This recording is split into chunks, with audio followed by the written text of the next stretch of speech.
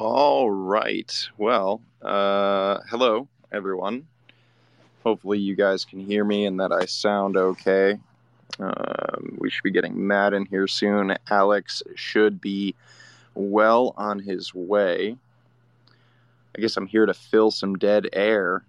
Can you guys throw up some emojis maybe in here real quick? Just to let me know if you can hear me okay. Hoping everything sounds good. Okay. Danielle gave me a peace sign, so hopefully that means I sound good. Addie, thank you.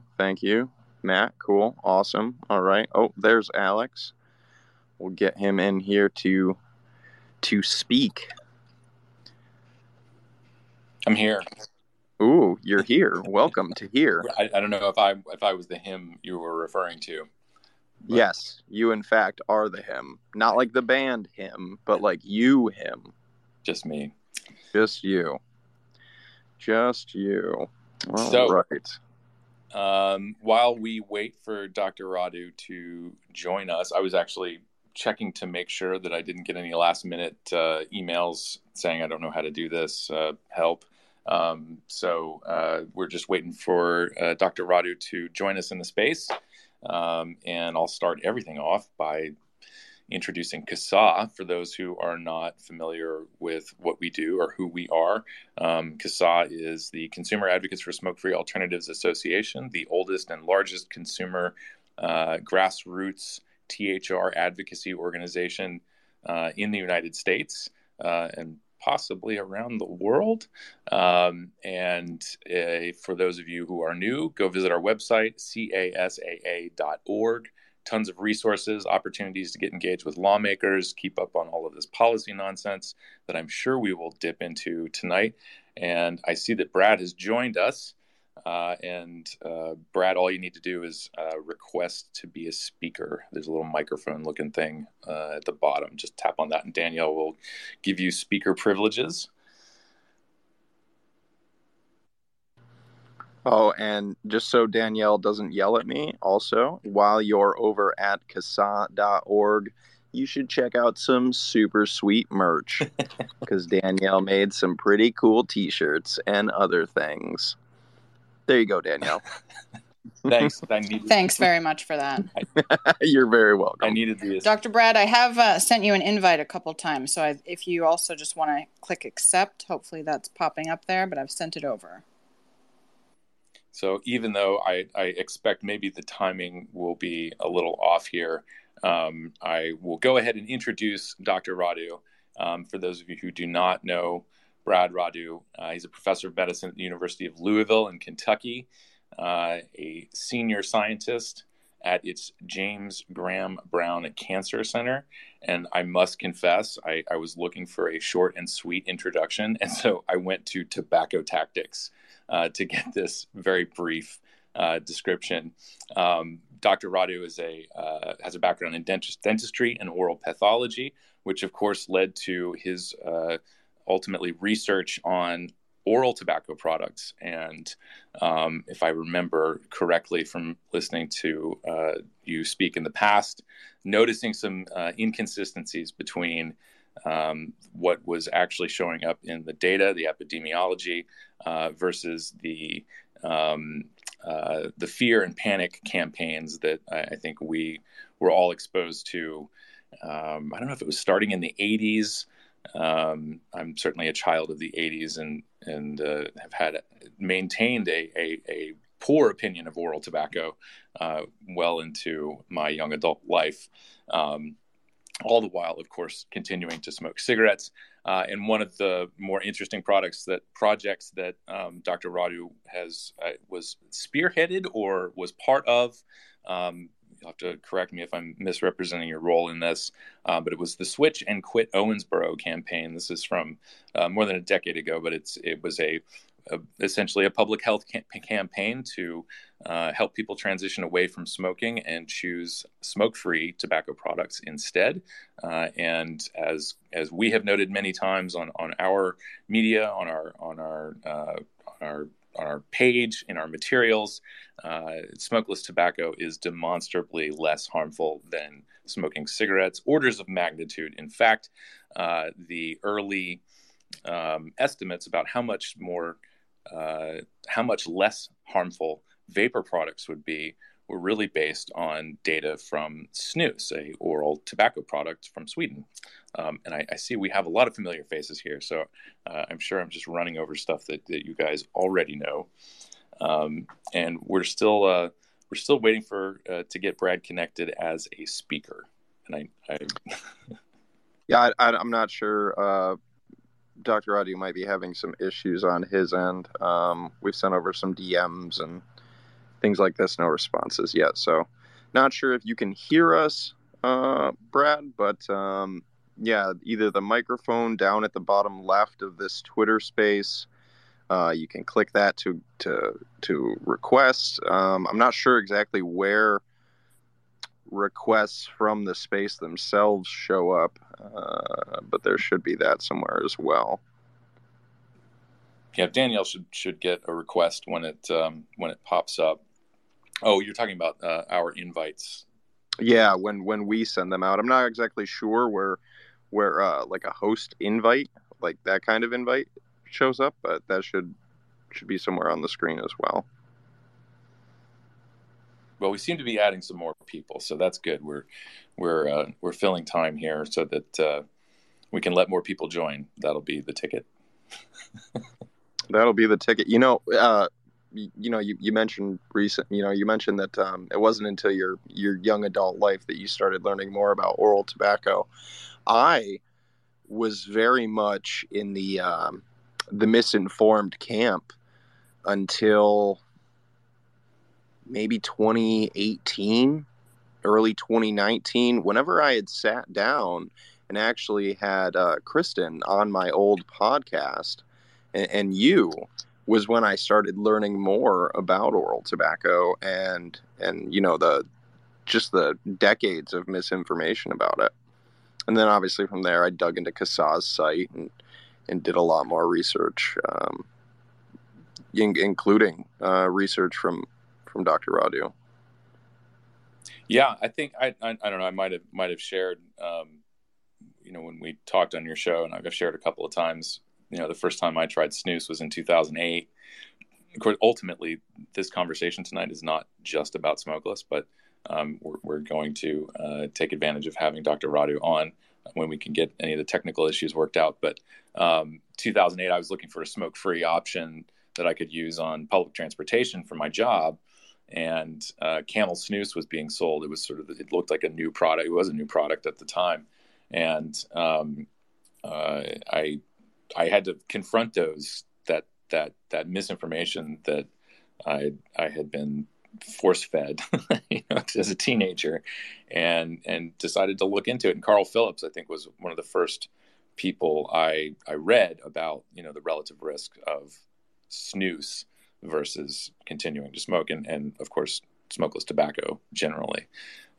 So yeah, that was 2008, and like a lot of people, we talk about this all the time with the propaganda that we see on against vaping and so on. The same moral panic was applied to smokeless tobacco, and we talk a lot about, in the vaping community, people talk a lot about harm reduction, but it seems that we have a lot of folks still very skeptical of smokeless tobacco.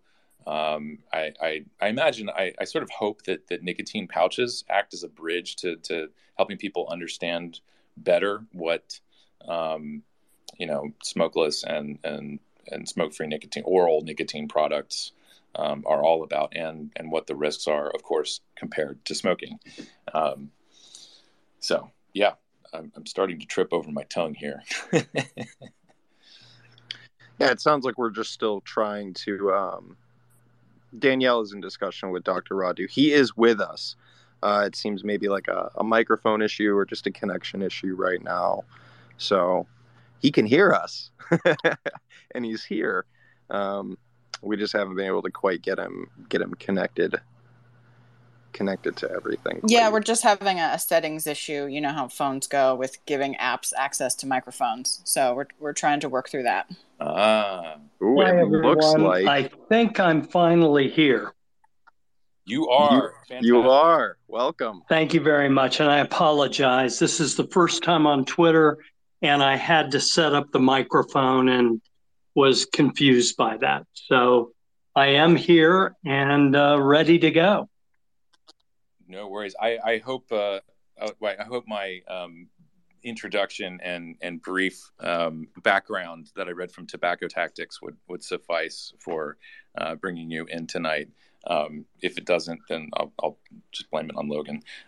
But Tobacco Tactics made me smile. That's for sure. So it's perfectly fine. I accept the blame either way. Awesome. Well, welcome. And as I mentioned in getting you ready for the show, we wanted to talk about the National Youth Tobacco Survey data that was recently released. And I noticed I didn't recommend your blog yet, but if you are interested in some visual aids to go along with this, you can always go to Dr. Radu's blog spot. It's radutobacco-truth.blogspot.com. And he has 2 blog posts up about this. And with that, Dr. Radu, take it away. Tell us what you've come up with in the National Youth Tobacco Survey data. well, this is following a very similar pattern to many years now.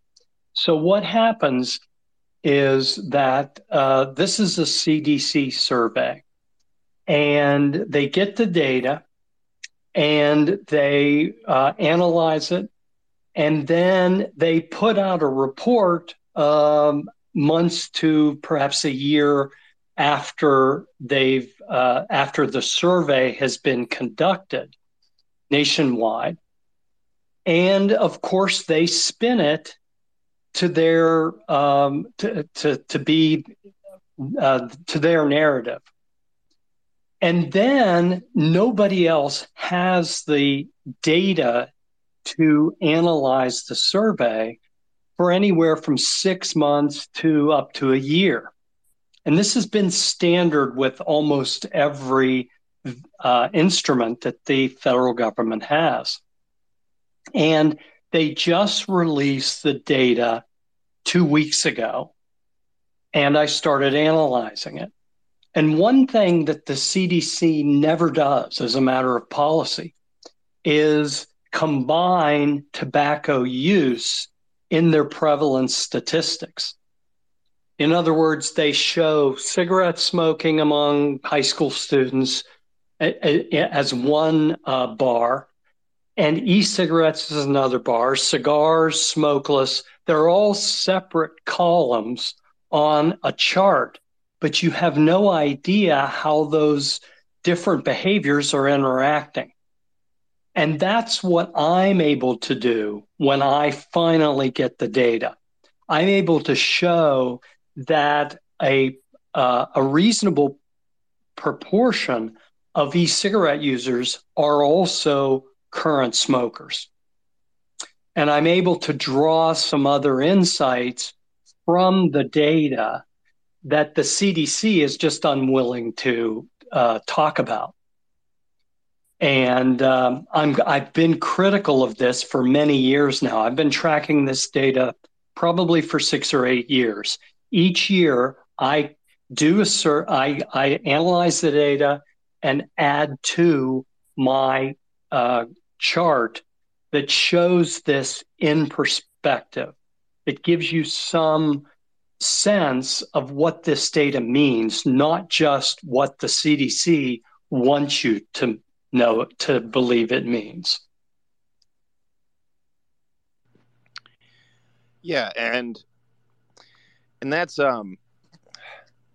frustrating for a lot of reasons, and I think one in particular being when the CDC puts out that report and tells the world how many of our youth are using e-cigarettes or whatever in a given time in the U.S.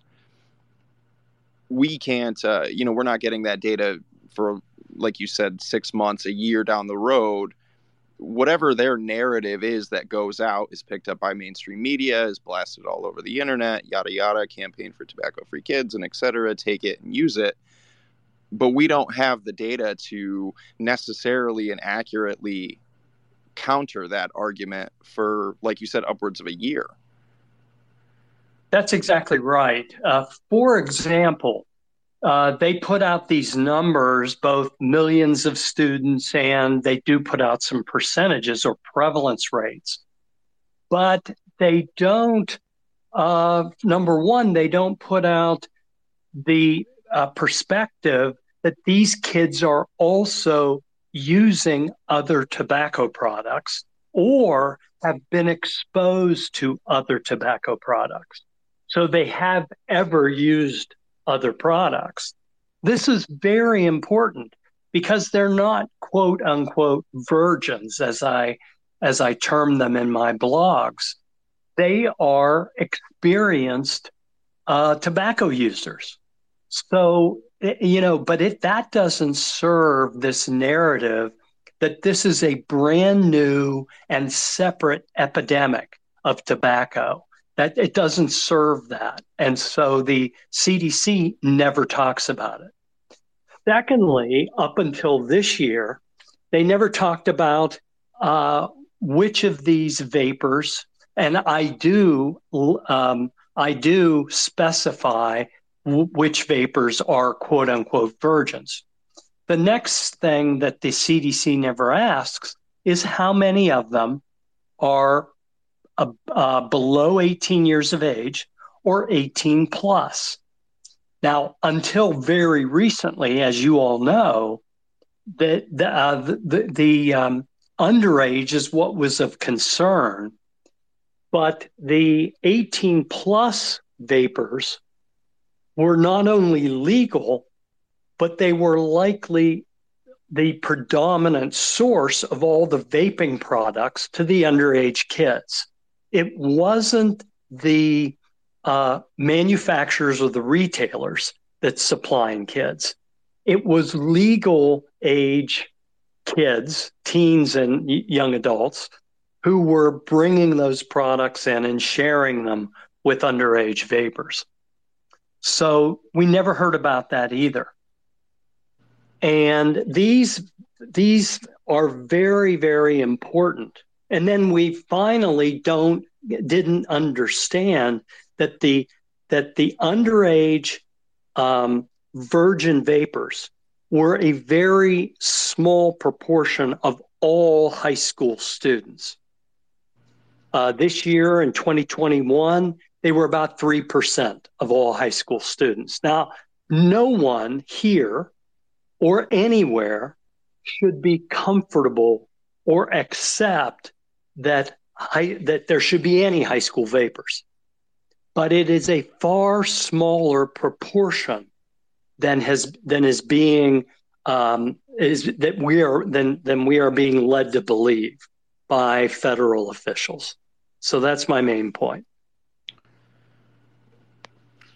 Yeah, one of the things I saw, first of all, that when you putting this into context that CDC is so sorely lacking in their presentation, it's this very clear downtrend. I mean, even if we're looking back as far as 2012, combining all of the smoking, dual use, and vaping together is down from 10 years ago or 9 years ago. The data going according to the data. Absolutely. And first of all, the most important downward trend is the dark blue bars at the bottom of my charts that show the smoking only rate. Those are down to trivial rates. And even the combined rates, the dual use rates. You combine the dual use and the smoking, you get all of smoking. And those have been plummeting even when vaping was going up in 2018 and 2019. Those smoking rates were coming down. And now the vaping rates are coming down and the smoking rates continue to decline. So these are definitely valuable insights that we're not getting from federal officials when they release these numbers. And it's also, I know that, I mean, sort of the data that's come out from 2020 and 2021 is sort of couched in this whole, oh, well, it's a pandemic, everything, everybody's behaving differently. We were all in lockdowns, the economy shut down. So it's this, the narrative is, of course, we can't use this data to compare to previous years. And you get into this on one of your recent blog posts about, kids staying home, comparing the, smoking and vaping at home versus kids who were in school in 2021. And the joke is funny that, well, I'm not going to spoil it for people. Go read the blog post. Yeah. You can read it on the blog, but yes, it's true that kids who stayed home smoked and vaped less in 2021 than the kids who were at school when they took the survey. That makes sense in a way. At home, they're a little bit more, they're not as free to do these extracurricular activities. But the other important point I make, and I'll leave the joke, you can go look, but the other important point I make is that even looking at the school rate in 2021, just look at the school rate, which should be comparable to the school rates from earlier years. We still see smoking down. We still see vaping down. So I think it's very good news, regardless of how you look at it. Take all the at-home kids out, you still see declining rates of both. So, I think this is positive news, and we know it's positive. We can rest assured it's positive because the CDC and FDA aren't talking about it. That's how we know for sure.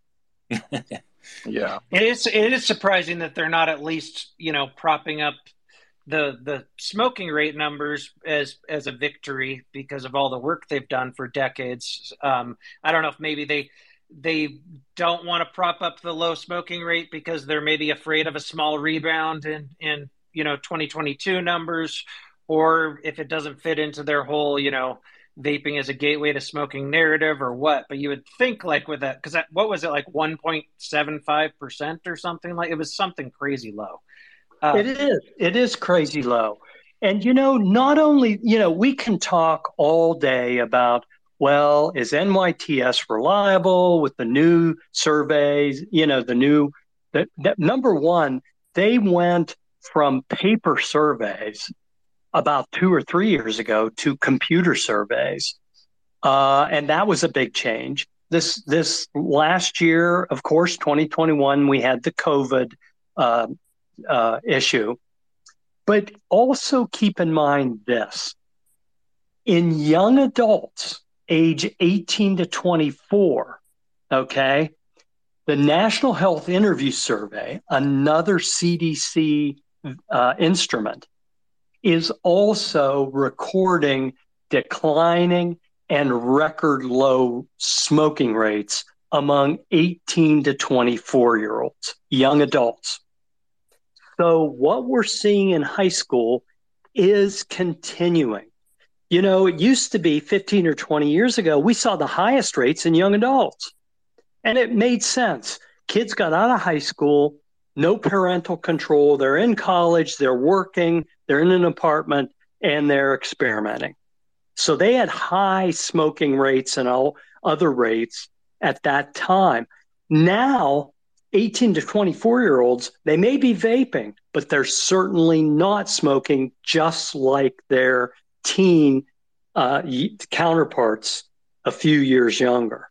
Well, that is fabulous news, because that means ultimately when they become older adults, they're not going to be carrying all of that smoking baggage for risks from all these different diseases.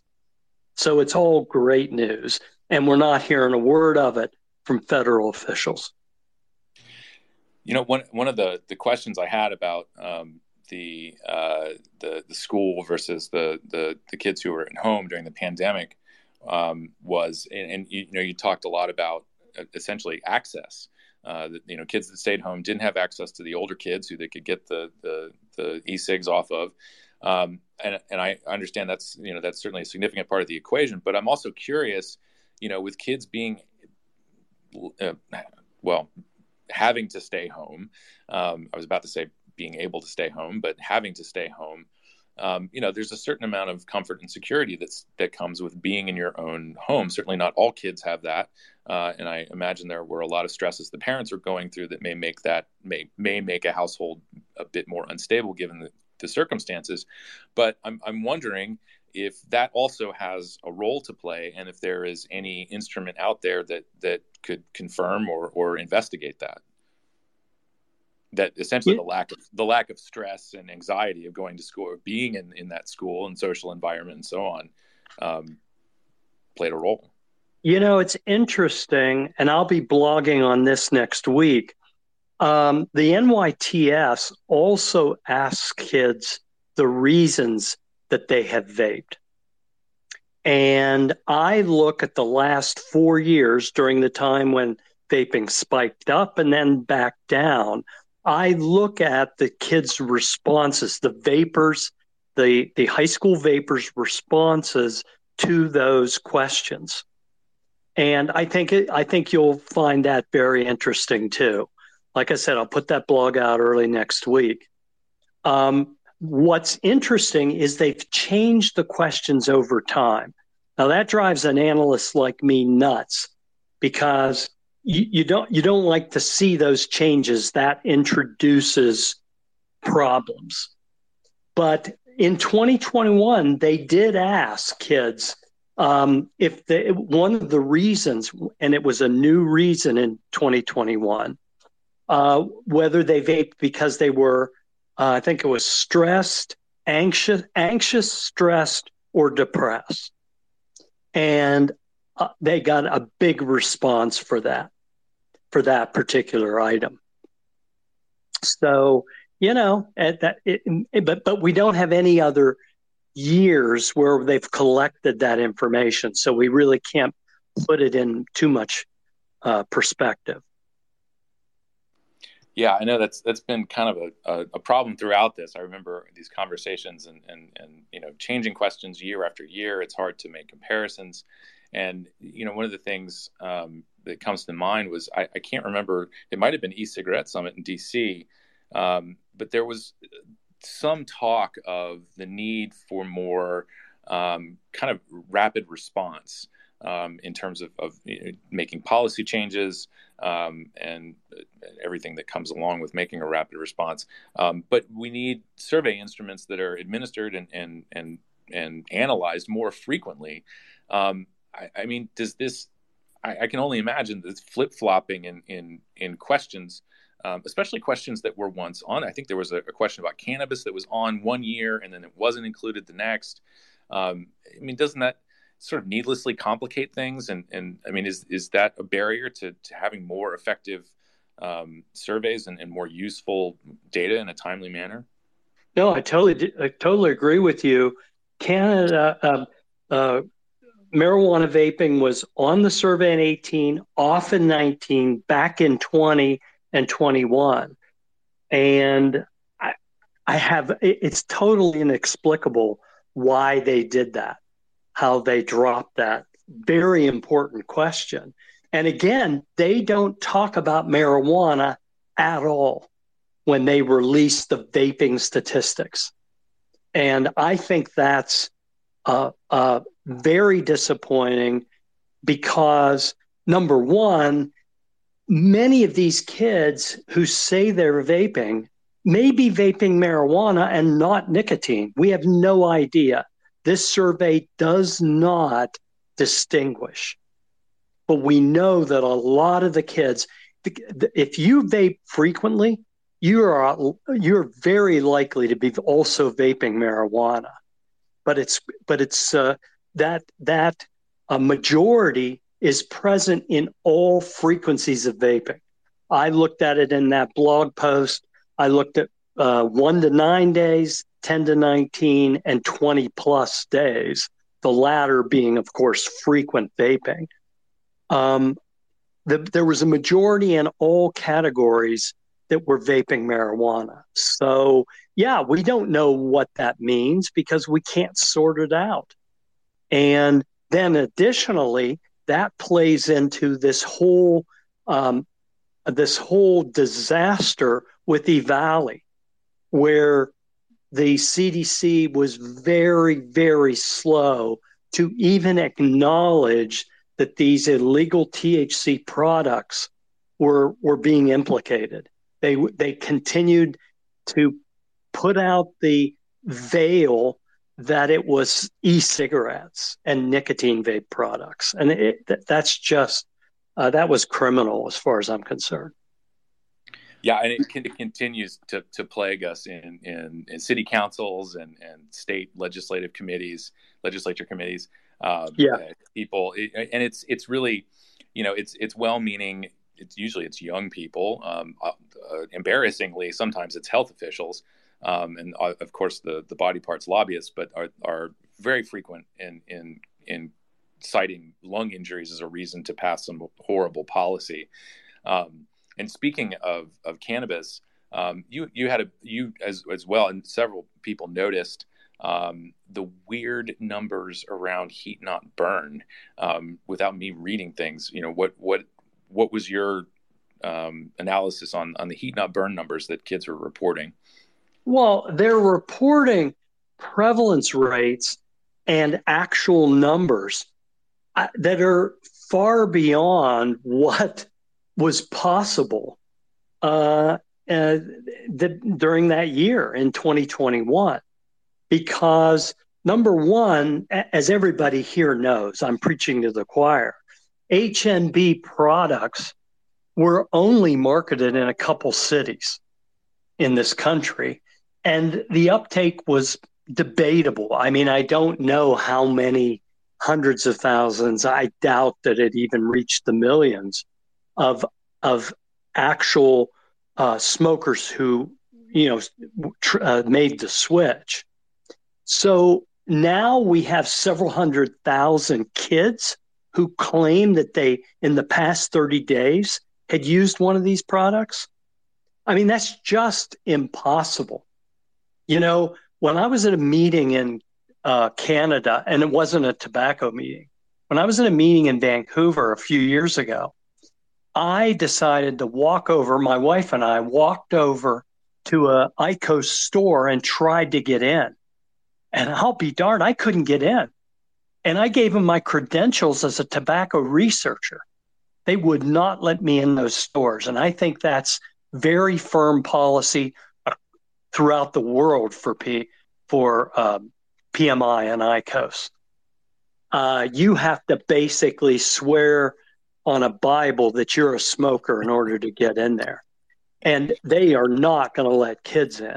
And so this is just impossible. So either kids are confused, they've confused HNB with vapor products because they heat them, that heats up a liquid too. Or they're just simply filling out these surveys and kind of just, hey, HNB, that's a new product I haven't heard of. Shoot, yeah, I'll say I tried it, or I'll say I'm using it. I think there's a lot of that in any teen survey that we have to be careful about. Did they say heat not burn, or did they mention specific products? I forget. Like, did they say IQOS, or did they just say heat not burn products? They mentioned both. I actually looked into this. They list IQOS, Glow, and Eclipse. Dr. Brad, I've actually done a little bit of research on this, and I have a theory that is potential, and perhaps not all. I agree with you that there's probably kids that just fill this out and say, oh yeah, I tried it, and they're not even, paying any attention. But so they list, like I said, IQOS, Glow, and Eclipse. And I actually went down a rabbit hole of trying to figure out if and when any of these products were even marketed or available in the United States. And the interesting thing is that both Glow and Eclipse are also the name of heat not burn cannabis products.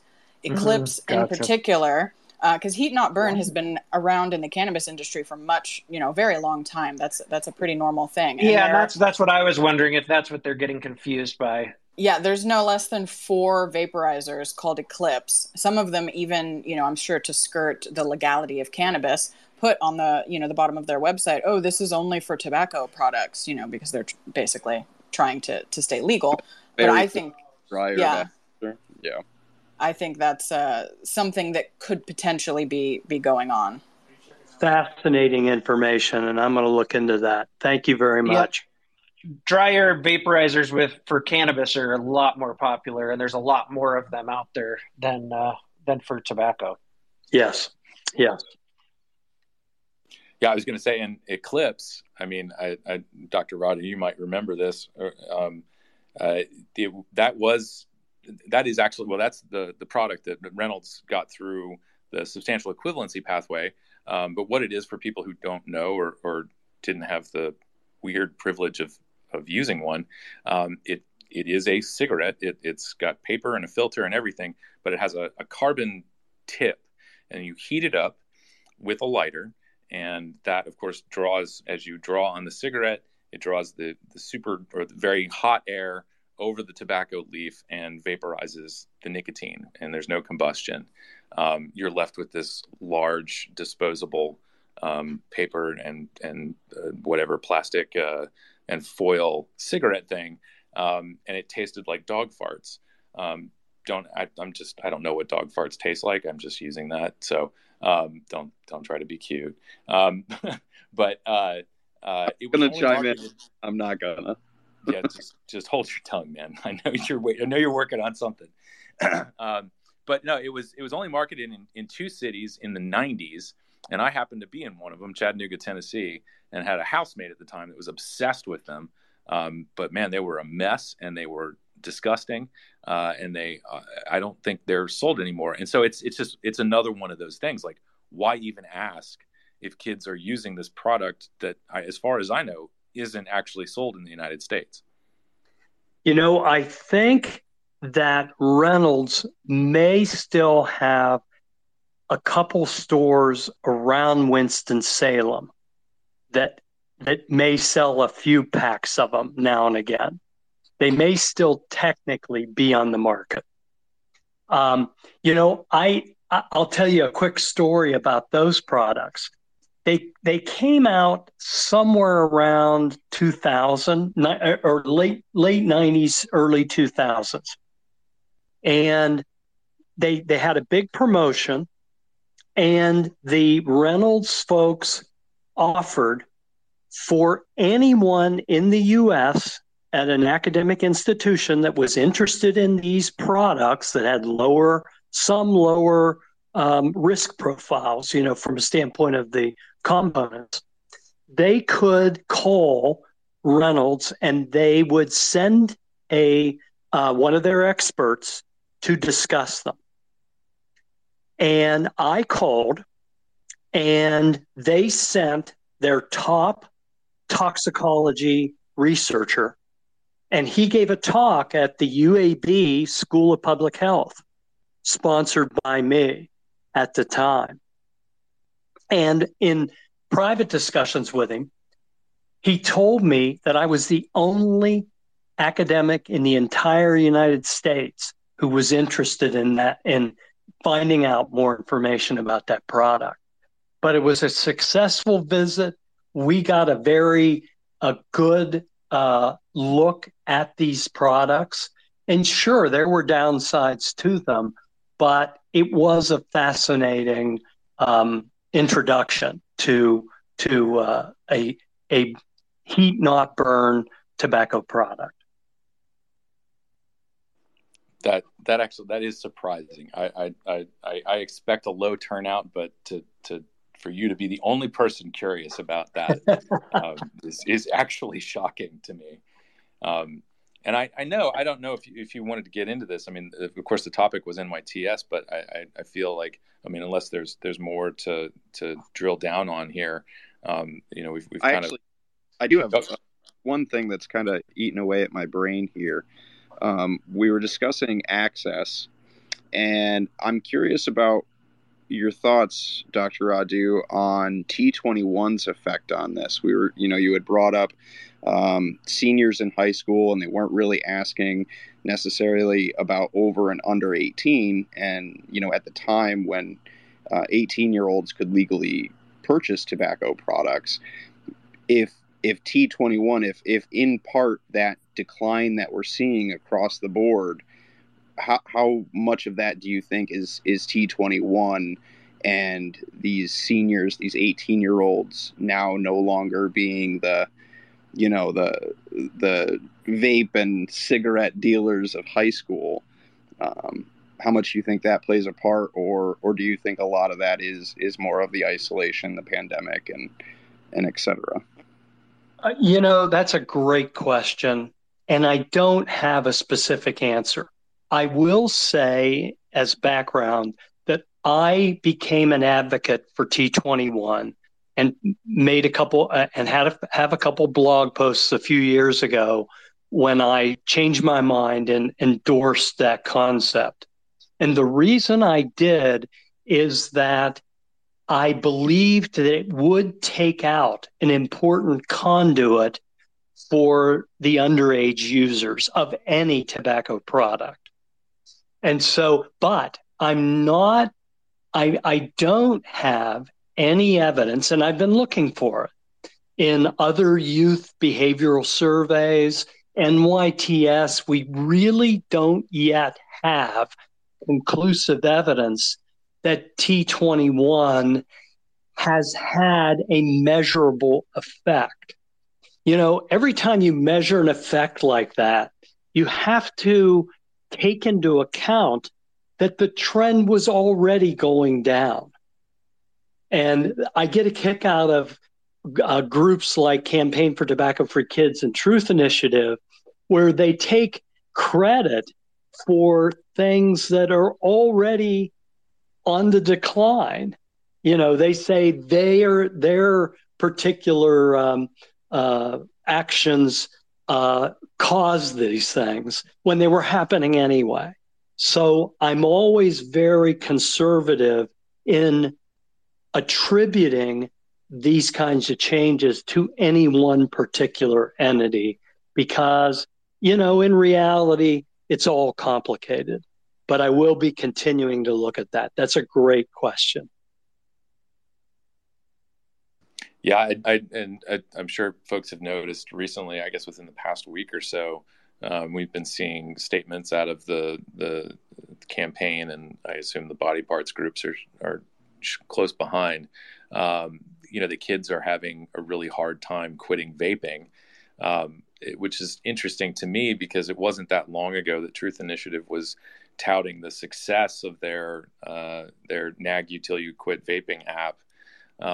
And so and of course, I think most of us can do our own math on this and realize that it is just more bullshit coming from the body parts groups. But, I'm really interested to hear, I know that we've seen a study recently about, I don't want to say addiction liability, but I guess it's better than abuse liability, that young people are actually experiencing a lower addiction liability with vapor products, and I assume other smoke-free products. There's looking at that in vaping. I've always been kind of curious as well about that kind of profile with smokeless products. Well, absolutely, and we've looked at it with smokeless products. We actually, my group, in conjunction with Carl Fagerstrom, who is one of the premier nicotine scientists from Sweden, we published an article a few years ago about the relative dependence scale of smokeless tobacco users as they report it, compared with how smokers report it. And we believe that smokeless tobacco represented a lower dependence level than smoking did. And, I know I've blogged on that too. You can put Fagerstrom in the search function of my blog. You'll come up with that report. I'm not an expert on dependence in vaping, and we're looking a little bit at that, but I'm not at this point going to make any specific claims about vaping as opposed to smoking. But one thing I will say, we'll make one comment about these organizations and their claims is, on one hand, they say that nicotine is a lifetime addiction.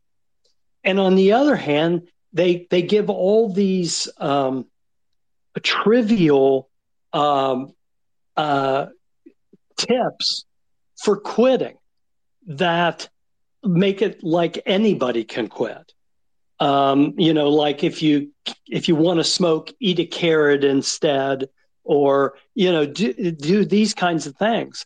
They never have it consistent. They want it both ways. It's either a lifetime addiction that nobody can break, and if that's the case, we got to have tobacco harm reduction products. But then they say anybody can quit using these trivial aids that we demand that everybody use. That's absolutely inconsistent. I'm curious to see if the youth of today have considered bird watching. Exactly. Yeah, I think the problem with trying to get accurate dependence numbers with vaping is the products just vary so much, and they're, even though I know in the U.S. it's slowed down somewhat as far as innovation goes, but they're constantly evolving. So, and the more effective products for adults are usually the more dependence forming products for anyone. So it's a tough one to discuss. Well, and they're probably the ones that are most successful in getting smokers to switch. So, yeah, exactly. So it's not an all or none game. It's I definitely want smokers to be attracted to these products and be satisfied by them. That is a must. I guess sort of in that vein, when you were talking about this sort of trivial trivial tips and how to stay away from smoking, and one of the themes that I think maybe we've all experienced here is this notion that we should just be satisfied with what they give us. In your experience, or in just life experience, or professionally, where does that come from? And do people realize the words that are coming out of their mouth when they say these things? It's hard for me to judge whether they believe what they're saying or whether they are so committed to this nicotine abstinence platform that they just don't have the ability to change. I honestly, it's hard. I'm asked that question a lot about the motivations or, the psychology of the other side. I just find it frustrating because I can't figure them out. Yeah, I certainly don't mean to heap any stress on you there, but it's just one of those things that keeps coming back up, and it's incredibly alienating and dismissive of what we all experience. Whether we're talking about tobacco or perhaps other. I know I'm going to use the wrong word here, but problematic substance use. So yeah. There's no question there, but I guess this is probably a question you can't answer, similar to the last one, but going back to year over year, surveys and the questions that they do ask, and then the questions that they choose to omit. You know, as far as the CDC goes, they're very experienced with these surveys. They have to know that when they change things or they omit questions and then they bring them back, that's problematic. The CDC is filled with incredibly intelligent people. They must know that this is problematic.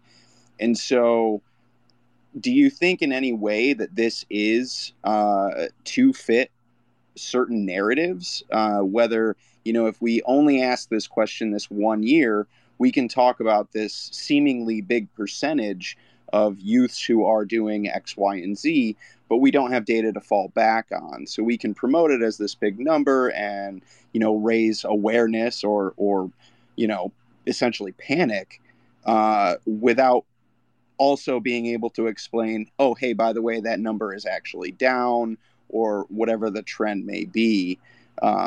Do you think in any way that's to further a narrative or an agenda as opposed to just, oh, we forgot to ask that question this year? No, there's no way they forget. But, I'll give you another example of how these things have evolved. So when they first started asking about e-cigarettes, this was back in, I don't know, was it 2012 or so? They're on my blogs. I've got all the charts. But when they first started asking about them, they were only mentioned as part of a question that asked about miscellaneous products. Okay? They were a real minor part of that survey. And then around 2014, and don't hold me to these dates, but around 2014, and this was actually part of the spike, they moved e-cigarettes to its own set of questions. And I think it was like the first set of questions was cigarettes, then cigars, maybe e-cigarettes after that, smokeless, whatever. Then, more recently, e-cigarettes have been the first set of questions after they fill out what age and school and, the demographic stuff. It's all about e-cigarettes. And the questions for e-cigarettes have blown up to a very large number. Sometimes they ask questions about e-cigarettes that they don't ask about other products. So it's almost as if a student can't answer the questions, it's like, hey, what am I missing here?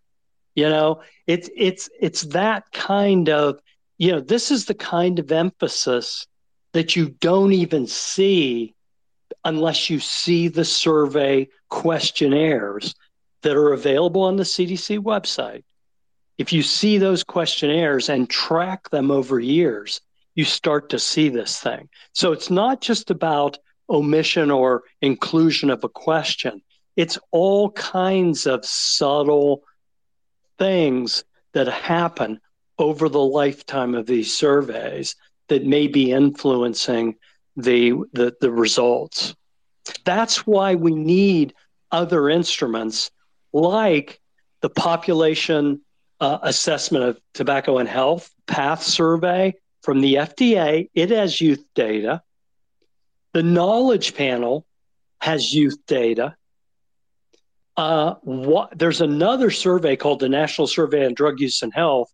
Why they've not included vaping yet, I have no idea, but they haven't. We need other surveys in order to make sure that the NYTS is within bounds. And I have blogged about comparison of NYTS with these other surveys in a couple items. So yeah, there's a lot of nuances here that are never discussed because unlike you guys, they're just not asking the questions. Yeah, I am curious more and more about the way these surveys are done.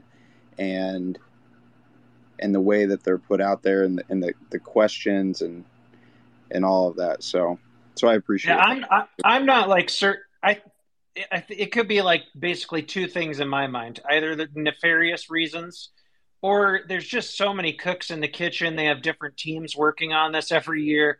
And I mean, we saw how much they bungled their messaging with COVID and went back and forth on things like masks and all kinds of crap. So I don't know. It's either, I mean, there's definitely very smart people at the CDC, but maybe their organization is just rotten and there's no good leadership, or they do have, have nefarious reasons, and they want to, basically ask questions that are going to give them headlines to feed to media. Yeah, I'm curious if it's that, or if it's this kind of haphazardly trying to update and get more details, following trends and whatnot. I just think maybe for the CDC, it would be really helpful to ask experienced users questions, or see if we can, assist in any way, clarifying questions that would make it easier for youth to understand, and try to help cut out some of that confusion amongst products and different terms and things like that. Because it is the CDC, and they always, feel a little unhip to what's going on. So. Well, and I'm curious to know, sorry to interrupt you, Logan. There's another survey that CDC does, which is actually my favorite. And Dr. Brad, I don't know if you have an opinion on it, but it's the Youth Risk Behavior Surveillance Survey. Now, that one's only done every other year, which is a huge bummer because, we have to wait. But I actually have found, looking through, their results, that their questions are way more consistent. The way that they report data is much more consistent.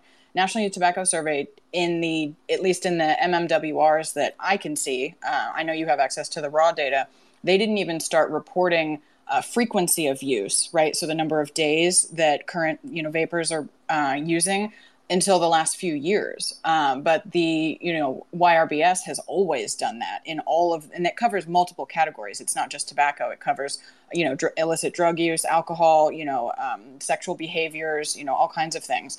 I actually love that survey. And it just seems so odd to me that the CDC can put out, on the one hand, one seems to me really well done survey. And then on the other hand, the one specifically for tobacco use has so many, irregularities and strange things and seems really skewed.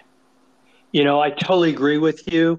I think YRBS is a great instrument. And, the other positive about asking about a whole bunch of behaviors is that kids are maybe a little more likely to be more honest when the behavior is embedded in a whole big set of things, as opposed to being focused only on, one tobacco.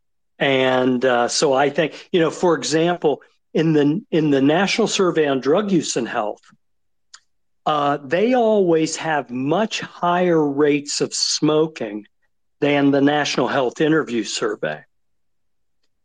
And this is for adults. And I did an analysis and published a paper in I think it was Nicotine Tobacco Research, about the comparison of the two surveys. And what we came up with was that the National Health Interview Survey was a health survey, and smoking is one of those bad things.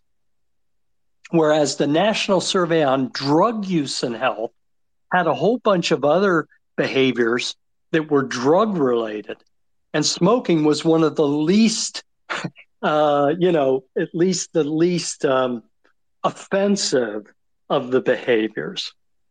And it may have accounted for why people may have been more honest, and there may have been more smoking reported there than had been reported in the NHIS. So there's all kinds of nuances and all kinds of ways of looking at this. And that's what our federal researchers ought to be doing.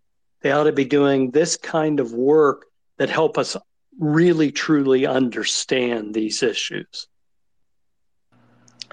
I just have one last question before we kind of make our way out of here.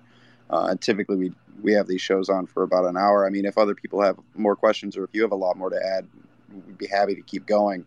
But what is your, I guess, your interpretation of the CDC saying that not only, this survey, this data is both accurate, but also shouldn't be compared?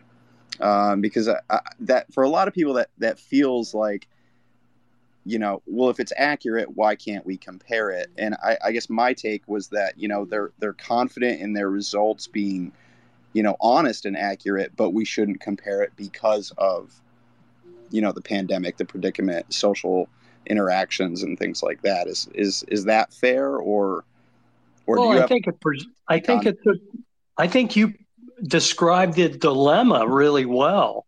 They say don't compare it to other years, but if I'm not mistaken, that MMWR report had other years in it, or at least some of their reports do. So on one hand, they're saying don't compare it. On the other hand, everybody's comparing it. And that's why I came out with that home versus school blog post to try to clarify. That was the reason they said don't compare it. And so I wanted to at least put that into perspective, that even the school kids, which should be comparable to earlier years, had lower rates. So, I think we're getting mixed messages from federal authorities, and it's just part of the narrative, and I don't think it's fair. Yeah, it just feels like in one hand they're telling us, this is accurate. We've done our duty here. Our data is accurate, but in the other hand they're like, but don't compare it. But don't use it. It's accurate, but don't use it. And also, but we're still going to tout that, X number of million of kids are using any tobacco product, right? So it's okay for us to compare it to prior years when we're talking about, total tobacco products used. But you should definitely not compare. It is, in my opinion, it's very hypocritical. Yep, I agree. Well, I did, as Logan mentioned, we are we're at the bottom of the next hour, and we should be wrapping up here soon. But I did, I would love to end on a high note. The malfeasance at the CDC is certainly sort of doom and gloom here. But for the final bit here, at the top of the space, I mentioned the switch to quit Owensboro. And I figure this is probably a good thing to end on, because, as we're moving forward and as more people are realizing the harm reduction potential of smoke-free nicotine products, we're seeing interest from people who cater to certain communities, people who use drugs, people with mental health and behavioral disorders, a lot of underserved people. And I was sort of wondering, with Switch to Quit Owensboro, what were the outcomes, and is this a good model that could be adopted by harm reduction centers, clean needle exchanges, people who are serving people in these underserved communities who smoke at disproportionately higher rates? Well, that's a great question. And, for the entire time I've been in the tobacco world, it's now 28 years. I've been afflicted with this disease where I'm 5 to 10 years too early with things, and where I'm doing things that are in a total vacuum with nobody else listening. And the Owensboro project, Switch and Quit Owensboro, that we conducted in 2011 was another one of those projects that just was too early. We decide, along with a number of my colleagues here, I decided to commit a large amount of money to a community intervention project where we would give the community the information they needed to make the switch, either to smokeless or to vaping at the time, which, you know, it was early in vaping, but it was still available. And we tried to, we had a whole advertising campaign that was professionally done. We had lots of ads. We tried to reach to the community. I traveled there many times. I tried to speak to civic groups and others. We even tried to get the hospital where U of L had a medical connection. We tried to get the hospital to come on board and participate in this, which would have been a big plus. Unfortunately, we got backstabbed. The doctors there turned around and wouldn't do it. The local county health department just was against this, and I met with them and tried to convince them. And what we were trying to do, we knew we didn't have the resources to do prevalence testing, to test for smoking prevalence before and after our intervention. And we knew that it wouldn't be sensitive enough. So what I tried to do was measure some form of community tobacco consumption. And I can't give you the details right now, but I did have a decent measure of that. And we had a control city in Kentucky that we were going to try to compare it to. And to be honest with you, the program didn't resonate enough with smokers in Owensboro that we were able to see any impact. I think that our overall program was solid. It was creative, and that was due to the ad agency. It was really cool in many respects, and I'd be delighted to share it. I have no problem sharing some of the components of it. But it was just not the right time and the timing, especially given the pushback that we had. So, I wish we'd have been more successful, and I'd love for it to be tried somewhere else.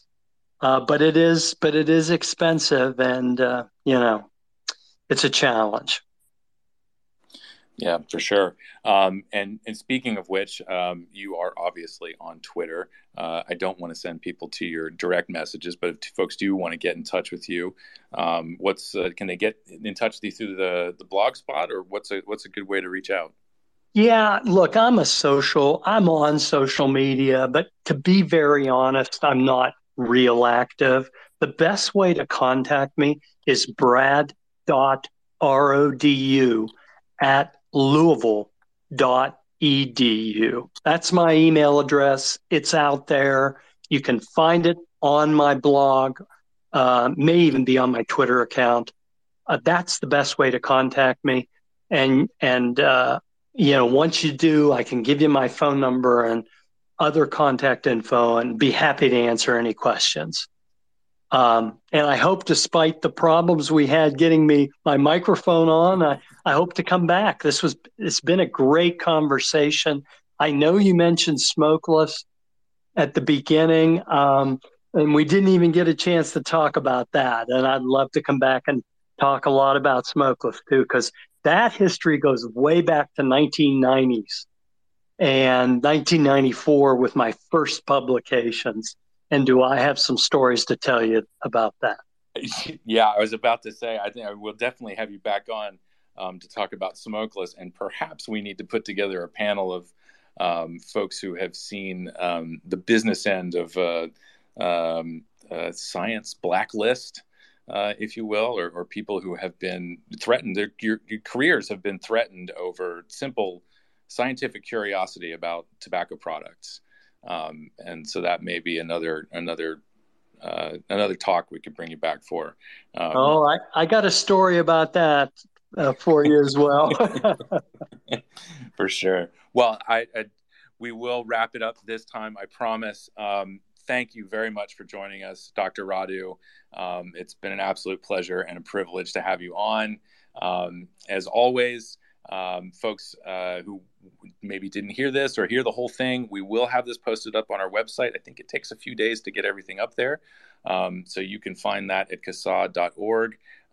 If you search for the podcast, Danielle, where do people find this? So we upload them directly to our SoundCloud. Logan does. I should correct myself. Logan uploads. So they're on our SoundCloud. And then also we do record these spaces on Twitter. So Twitter keeps them on our profiles for replays for about 30 days, I believe. I think they may be working on doing that for longer. But at this point, it's 30 days. So for the next month, you can re-listen to this. Or if you missed, the beginning of it, listen to it on Twitter, as well as our SoundCloud. Fantastic. There's like 10 minutes of me trying to fumble through an introduction and work out technical difficulties, but the rest of this is pure gold. So thank you to our board members, Logan, Matt, Danielle, and once again, Brad Radu. Thank you, everybody, for tuning in and listening. We tentatively are back in 2 weeks on Twitter. We've got our podcast this weekend on Saturday. That is 4:30 Eastern. 1:30 Pacific, and as Logan is prone to say, everybody else in the middle, you got to do your own math here.